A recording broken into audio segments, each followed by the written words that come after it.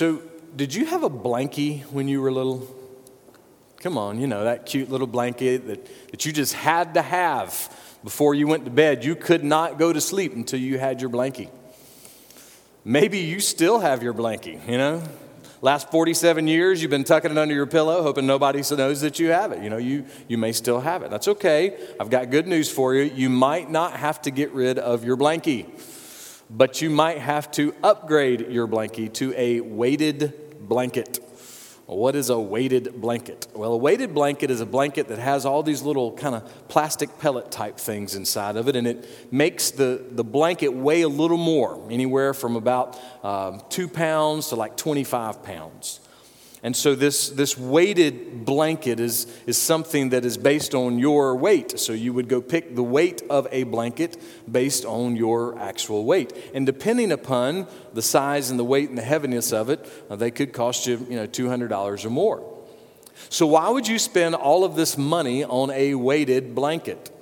Well, there's some research out there that says that a weighted blanket might help you sleep a little better. Something that might just help you rest a little more. Well, in what way do these things work? How? Ben Feebleman is a veteran of the Marine Corps. He has been in over 50 countries. He has had to go to sleep in a lot of different and a lot of difficult situations. And I was reading an article this week where he talked about ways that they have learned in the military to go to sleep just about anywhere that you are. And this is what he said about his body armor. It would squeeze you nice and tight, and you could sleep in just about any nook or cranny of space because you were swaddled in armor, ammo, and weapons. Nothing says sweet dreams like being swaddled in ammo, right? But the picture is clear, right? I mean, you have this weight either from a weighted blanket or from body armor, and it's kind of gently pressing in on you. And it kind of presses in on you in such a way that the weight of it kind of helps you drift off to sleep and maybe even sleep a little more soundly. Ben had another sleep tip that I just thought was great that I'd toss out too. He said this: I found it's easier if I keep a notepad with me or on my nightstand. I write down what I can't stop thinking about as a kind of to-do list for the morning. That works as an unburdening the mind trick. That makes sense, little sleep tip for you, a little help for you. But what if you forget to write things down before you go to bed? And what if you don't have a nice weighted blanket? And what if you wake up in the middle of the night in a nightmare, in the panic, the anxiety, the stress of a nightmare? If you don't have the notes that you jotted down, if you don't have a weighted blanket, is there any help? Is there something that can kind of gently weigh on your heart and your mind in such a way that it would help your heart and your mind and your soul actually just calm down and rest again? Is there anything like that? Well, yes, there is. And what? Well, let's just say that it's pretty heavy. How heavy? Well, let's find out. Listen to Romans chapter 8, verse 18. The Apostle Paul writes, "For I consider that the sufferings of this present time." So what are the sufferings of this present time? Well, Paul is writing to people who were living in Rome around 60 AD. So he's writing about the things that those people were experiencing, the sufferings that they had back in that day. So what kind of things were they suffering from back in that day? Well, around 60 AD in Rome, they were suffering from things like government corruption. They were suffering from things like war and crime. They were suffering from marriage conflicts and parenting conflicts. They were suffering from financial conflicts. They were suffering from health conflicts. They were suffering from growing old and dying. Man, good thing we didn't live back then, right? We never have to deal with any of those things. Yeah, the truth is we do, right? The wisest king of ancient Israel said this: "There is nothing new under the sun." Yes, are things different than they were back then? Yes, they are. Corruption is different. War is different. Crime is different. Marriage and parenting problems, they're different. Financial and health problems, they're different, but they're still here. They're different, but they're still here. They've always been here for thousands of years. Natural disasters was something they had to deal with back in ancient times. And guess what? We still have natural disasters too. And the death statistics are still the same. Everyone still dies. So even though the technology may be different, even though the nuances of these things might be different, the type of suffering that they experienced is still alive and well today. So that means that what Paul wrote down about 1950 years ago, this still has legs for us today. It still works for us today. So, what did Paul say? Well, he said that he had considered some things. Or another way is to say that he reckoned some things. Now, if you grew up in the South, you hear that word reckoned, and you've heard it before, right? Harvey, you going to pick up your mama from the beauty parlor? I reckon. Charlene, you going to make your mama's blueberry crumble for our family reunion? I reckon. We know this, right? We've heard this phrase. But Paul is not reckoning like that. It's a little different. It's been estimated that according to the educational system of the day and according to his own training in the law, that Paul probably had the equivalent of 2 PhDs by the time he was 21 years old. Paul is brilliant. So when he says that he's reckoning something, he's not just standing around with a toothpick in his mouth thinking of another way to say yes. No, Paul is completely different in his mindset here. The word for consider or reckon here that Paul uses is a word that was used in business.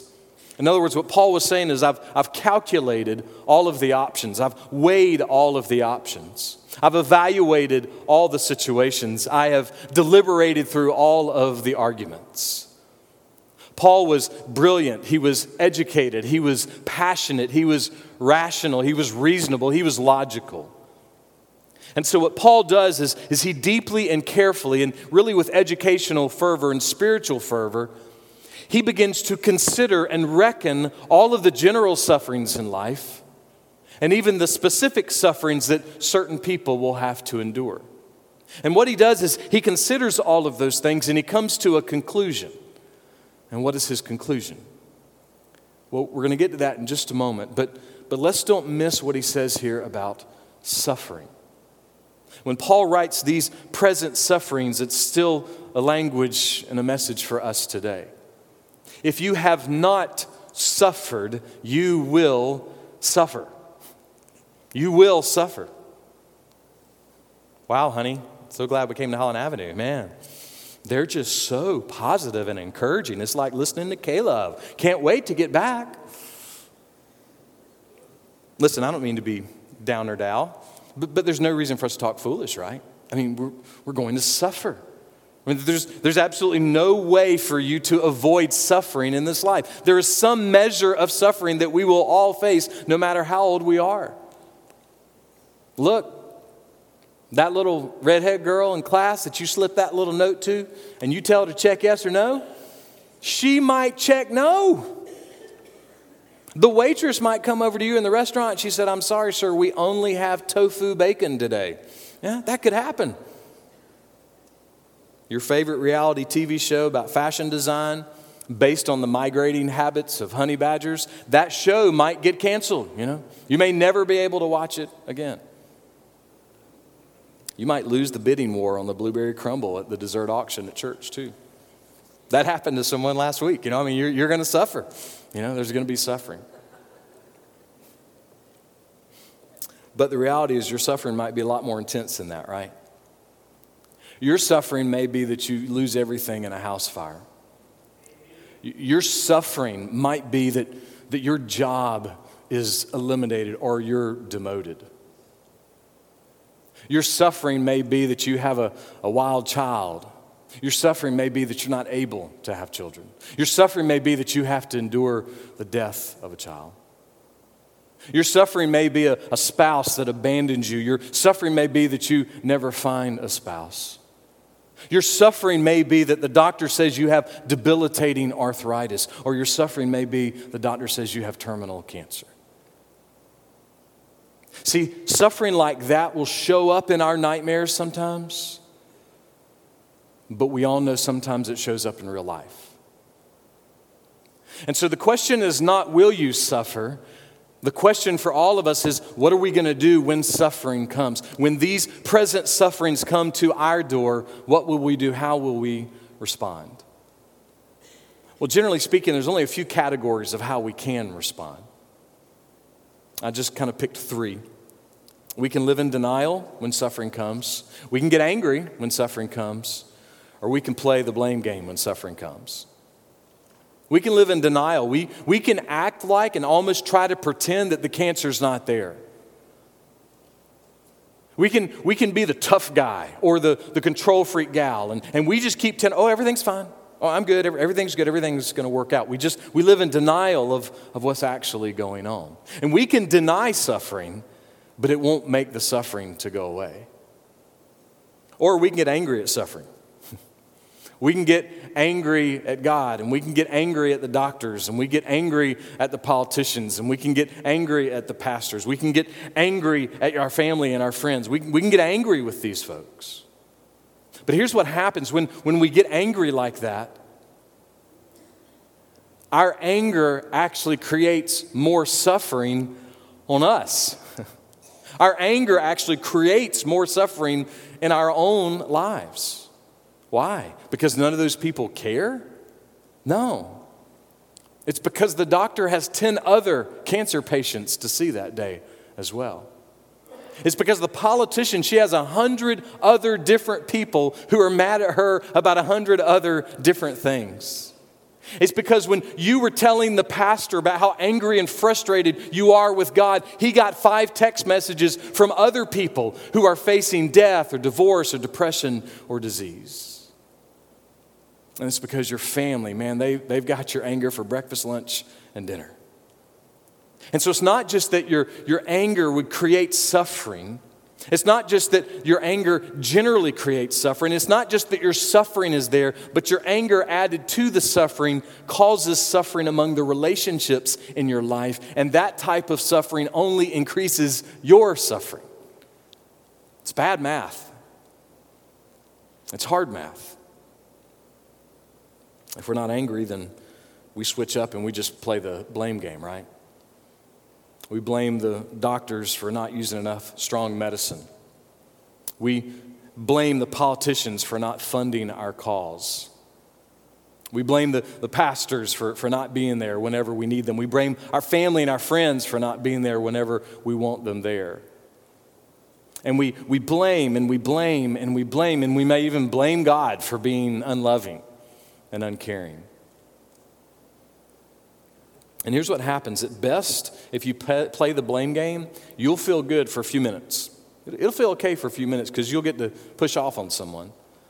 Or you might feel good for a few months or even a few years. But ultimately, the blame game will not help your suffering. It won't do anything to help your heart and your mind and your soul. Now, let me say this. All of us will probably do all of those things, all right? Just to cut yourself some slack, all right? When suffering comes our way, we will probably all have our moments of denial. We'll probably all have our moments of anger. We'll probably all have our moments of blame.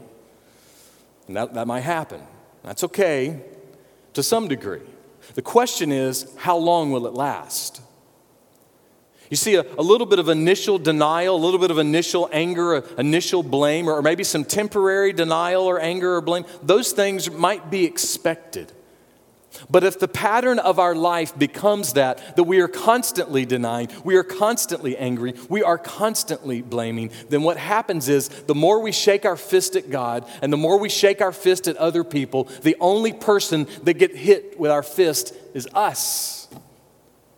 See, we're hitting ourselves with all of those things if we just keep them up over and over again. The fist does not hit others. It just ends up bruising us. Sometimes I think we forget that our minds and our hearts and our souls, they are so tender. They are so tender, and we have to look out for our hearts. We have to look out for our minds. We have to look out for our souls. If not, we will beat ourselves up and we will beat ourselves down. So there's 3 categories of suffering. We can deny it, we can be angry about it, or we can blame about it. Is there another way to deal with suffering? Yes, there is. That's what Paul's moving us toward. Listen to what he says next in verse 18. For I consider that the sufferings of this present time are not worthy to be compared. So this is an interesting picture. Paul is kind of doing like an intensive PhD research project on suffering. And he's taking all the data that he can on suffering. He's looking at general suffering. He's looking at the suffering that he's seen in his family and his friends and maybe in strangers. He's even taking his own suffering and he's putting his own suffering into this research, into this consideration, into this reckoning. Well, what kind of suffering did Paul have? 2 Corinthians chapter 11, verse 24 and 25, he starts like this. 5 times I received from the Jews 39 lashes. 3 times I was beaten with rods. Once I was stoned. All right, that's rocks, not medical marijuana, all right? Let's just be clear we understand the language there, okay? Once I was stoned. 3 times I was shipwrecked. A night and a day I have spent in the deep. You thought you had a rough weekend, right? Listen to what he says next, verse 26. I have been on frequent journeys in dangers from rivers, dangers from robbers, dangers from my countrymen, dangers from the Gentiles. Dangers in the city, dangers in the wilderness, dangers on the sea, dangers among false brethren. Bless your heart, Paul, just stay at home. Just don't go anywhere. And then he says this, verse 27. I have been in labor and hardship through many sleepless nights and hunger and thirst, often without food and cold and exposure. Paul's not whining about stubbing his toe. He's not whining about having to wait on the TV and the phone and the internet guy from 9 to 12 on Fridays, all right? See, our suffering that we hold up as our life is falling apart because I have to wait on this. We live in such a crazy, comfortable world that we don't always even understand what true suffering is. But Paul was someone who really had experience with suffering. And what he did was he took all of his suffering, everything that he knew personally about suffering.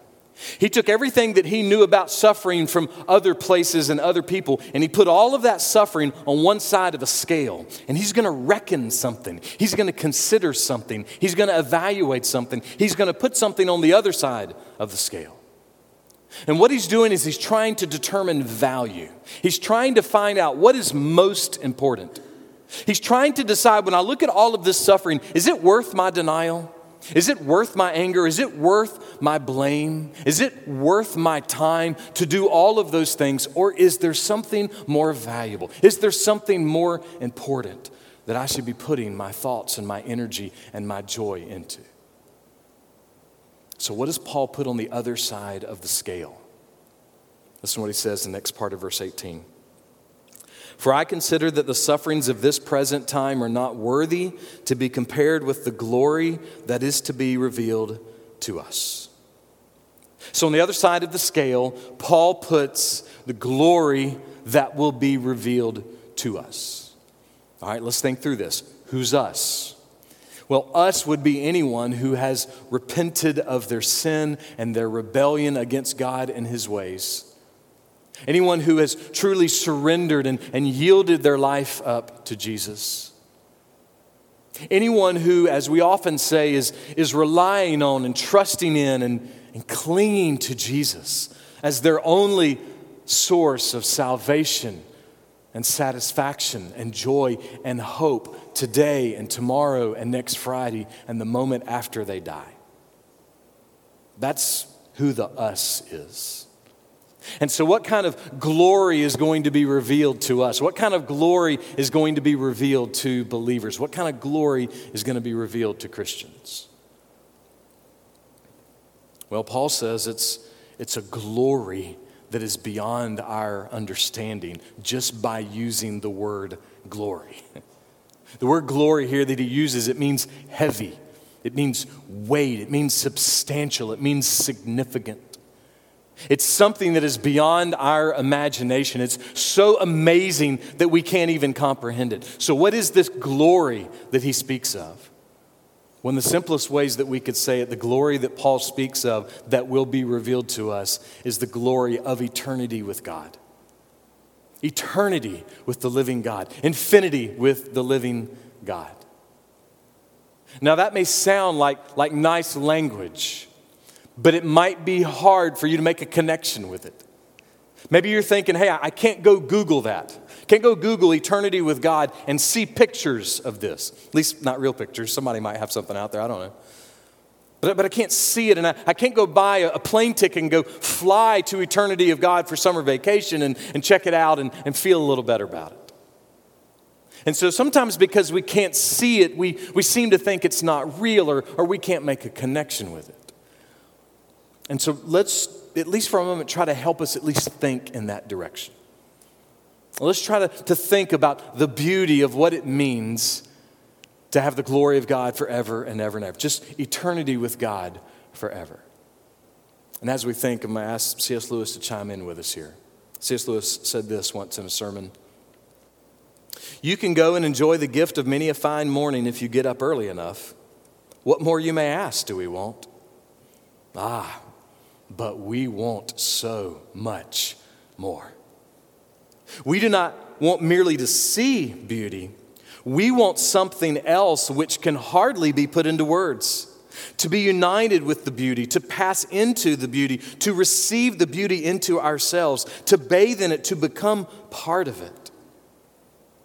At present, we are on the outside of the world, the wrong side of the door. We discern the freshness and the purity of the morning, but they do not make us fresh and pure. And then he says this, we cannot mingle with the splendors we see, but the leaves of the New Testament are rustling with the rumor that it will not always be so. Someday, God willing, we shall get in. That's good. We shall get in. If you're a Christian, your soul longs for the beauty and the glory of God. If you're not a Christian, your soul longs for the beauty and the glory of God. It is what we were created to long for. Your soul longs to get in. It longs to get in because this glory is that heavy, it is that weighted, and your soul knows it. But we are always grasping in so many directions, and we can't seem to find it.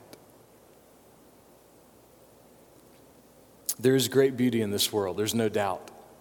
But the beauty of this world is not ultimately fulfilling. It's not ultimately satisfying. It's not final beauty. And how do we know that? Well, we know that because for at least the last 4,000 to 5,000 to 6,000 years, the cutest babies in the world have grown up and grown old and died. So we can't find ultimate, final, satisfying beauty in people. They don't have that capability. And you know what? We can go to the Grand Canyon and we could be there at sunrise. And it might be amazing. Or we could be on the South Carolina coast with the trickling waves at sunset, and we will feel and see the beauty and the power of nature. But here's the thing, the very next day, a tornado can rip through the canyon and cause devastation and death. The very next night at sunset, a hurricane can hit the coast and create destruction and fatalities. So we can't just find ultimate, final, satisfying beauty in nature. And you may be the chief executive officer of the company today, and then by Christmas you could be the chief sanitation officer. Yeah. You could go from having a huge salary to, in just a few months, having not a huge salary. So even in our positions and our possessions, we cannot find ultimate, satisfying, fulfilling glory. The beauty of the glory of God is only reserved for Him. So where can we find it most clearly? How do we find this eternity with God? How do we find this glory with God? 2 Corinthians chapter 4, verse 6. For God, who said, "Light shall shine out of darkness," is the one who has shown in our hearts to give the light of the knowledge of the glory of God in the face of Christ. Huge verse. Is there another way to deal with suffering? Yes, in the face of Jesus Christ. That's the other option. The other option beside denial and anger and blame is glory. The heaviness, the weight of the beauty and the majesty and the power and the authority and the love and the grace of God. And all of that is found in the face of Jesus Christ. What does that mean, though?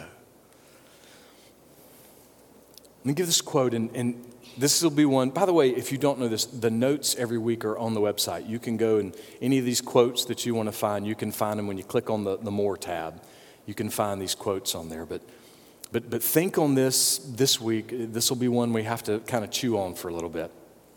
John Piper says this: the ultimate reason that suffering exists in the universe is so that Christ might display the greatness of the glory of the grace of God by suffering in himself to overcome our suffering.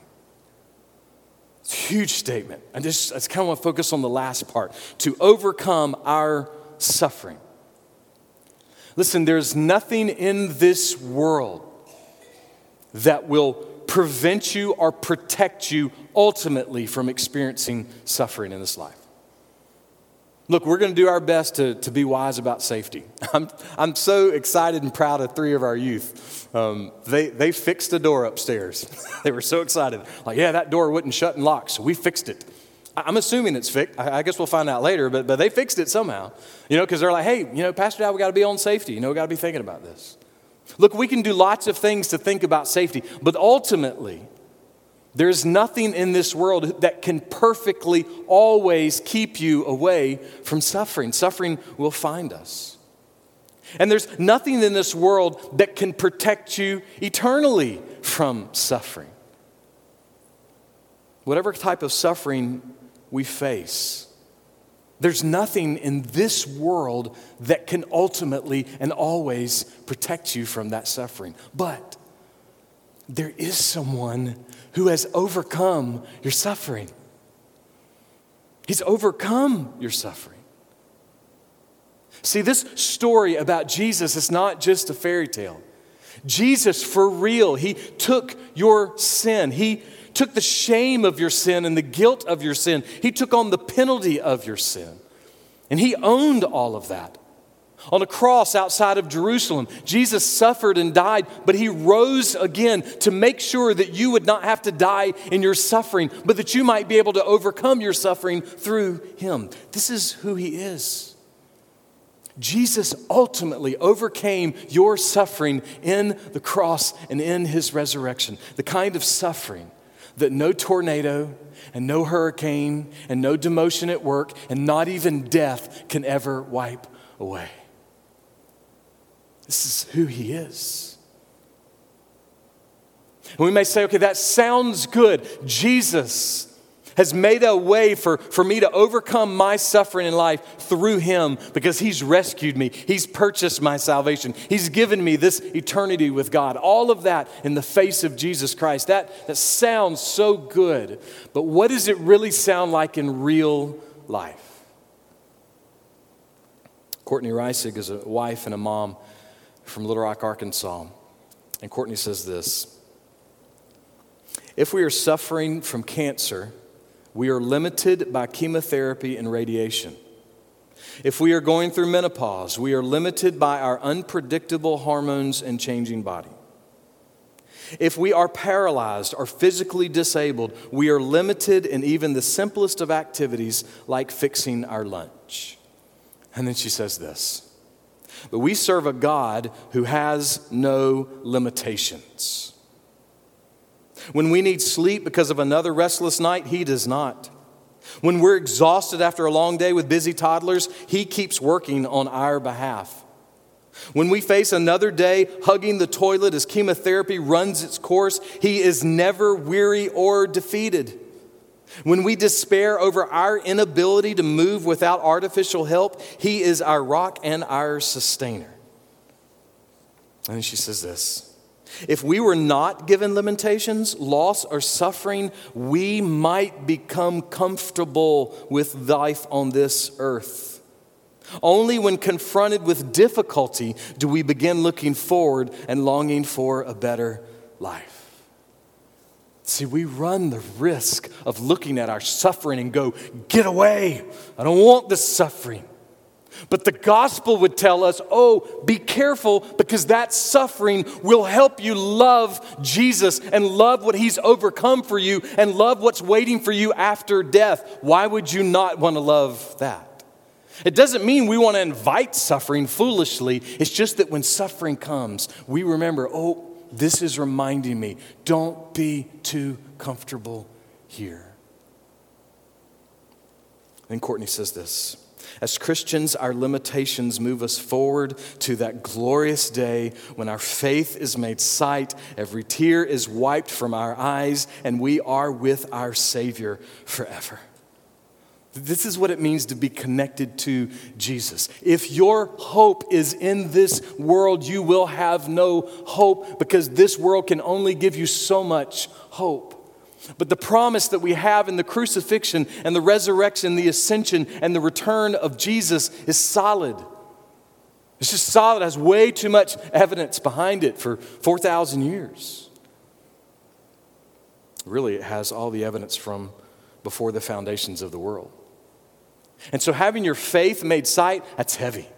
That's weighty. That is glory. That's glory.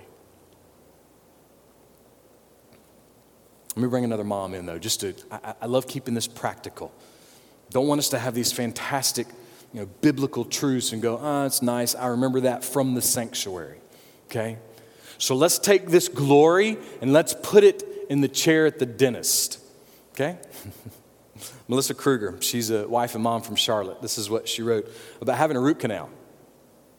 As I sat in the chair with various instruments in my mouth and unappealing sounds ringing in my ears, I closed my eyes and pictured being at home. That's good. I considered that soon this temporary discomfort would be over and I would be back at home going about my day. And then she said this: in a similar way, afflictions teach us to long for our heavenly home. The longer we live and the more trials we endure, the greater our hope for our eternal dwelling. Losing faith in this world propels us to hope in the world to come. Is there another way of looking at suffering? Yeah, I reckon. It's the glory of God. It's the glory that is to be revealed. The glory that was promised in the face of Jesus Christ. The glory that was carried out in the death and the resurrection of Jesus Christ. So is there another way of dealing with suffering besides denial, besides anger, besides blame? Yes, there is. Quite simply, it would be this: run to Jesus. Come to Jesus. For Jesus, by His glory and for your eventual glory with God, He's purchased freedom for you. A freedom that can weigh you down in just the right ways in the middle of the day and in the middle of the night. Because it is a freedom that reminds you that no power of hell and no scheme of man can ever do anything to you and can never take away this glory from you. That's heavy. That's heavy. So for the nightmares in the middle of the night, for the nightmares in the middle of the day, I would just graciously encourage us to remember Paul's words, and that we would put on the blanket of glory. And we would let it weigh us down, and that we would see that every promise in Jesus is real. Every promise in Jesus is real. And we need to keep telling ourselves that, because our hearts are tired and our hearts are weary And we need to help each other see beauty again, because it is what our souls long for. So let us look not at our sufferings as anything other than what is right now, but let these light momentary afflictions and sufferings propel us to the beauty of our home with God in eternity and all of his glory upon us.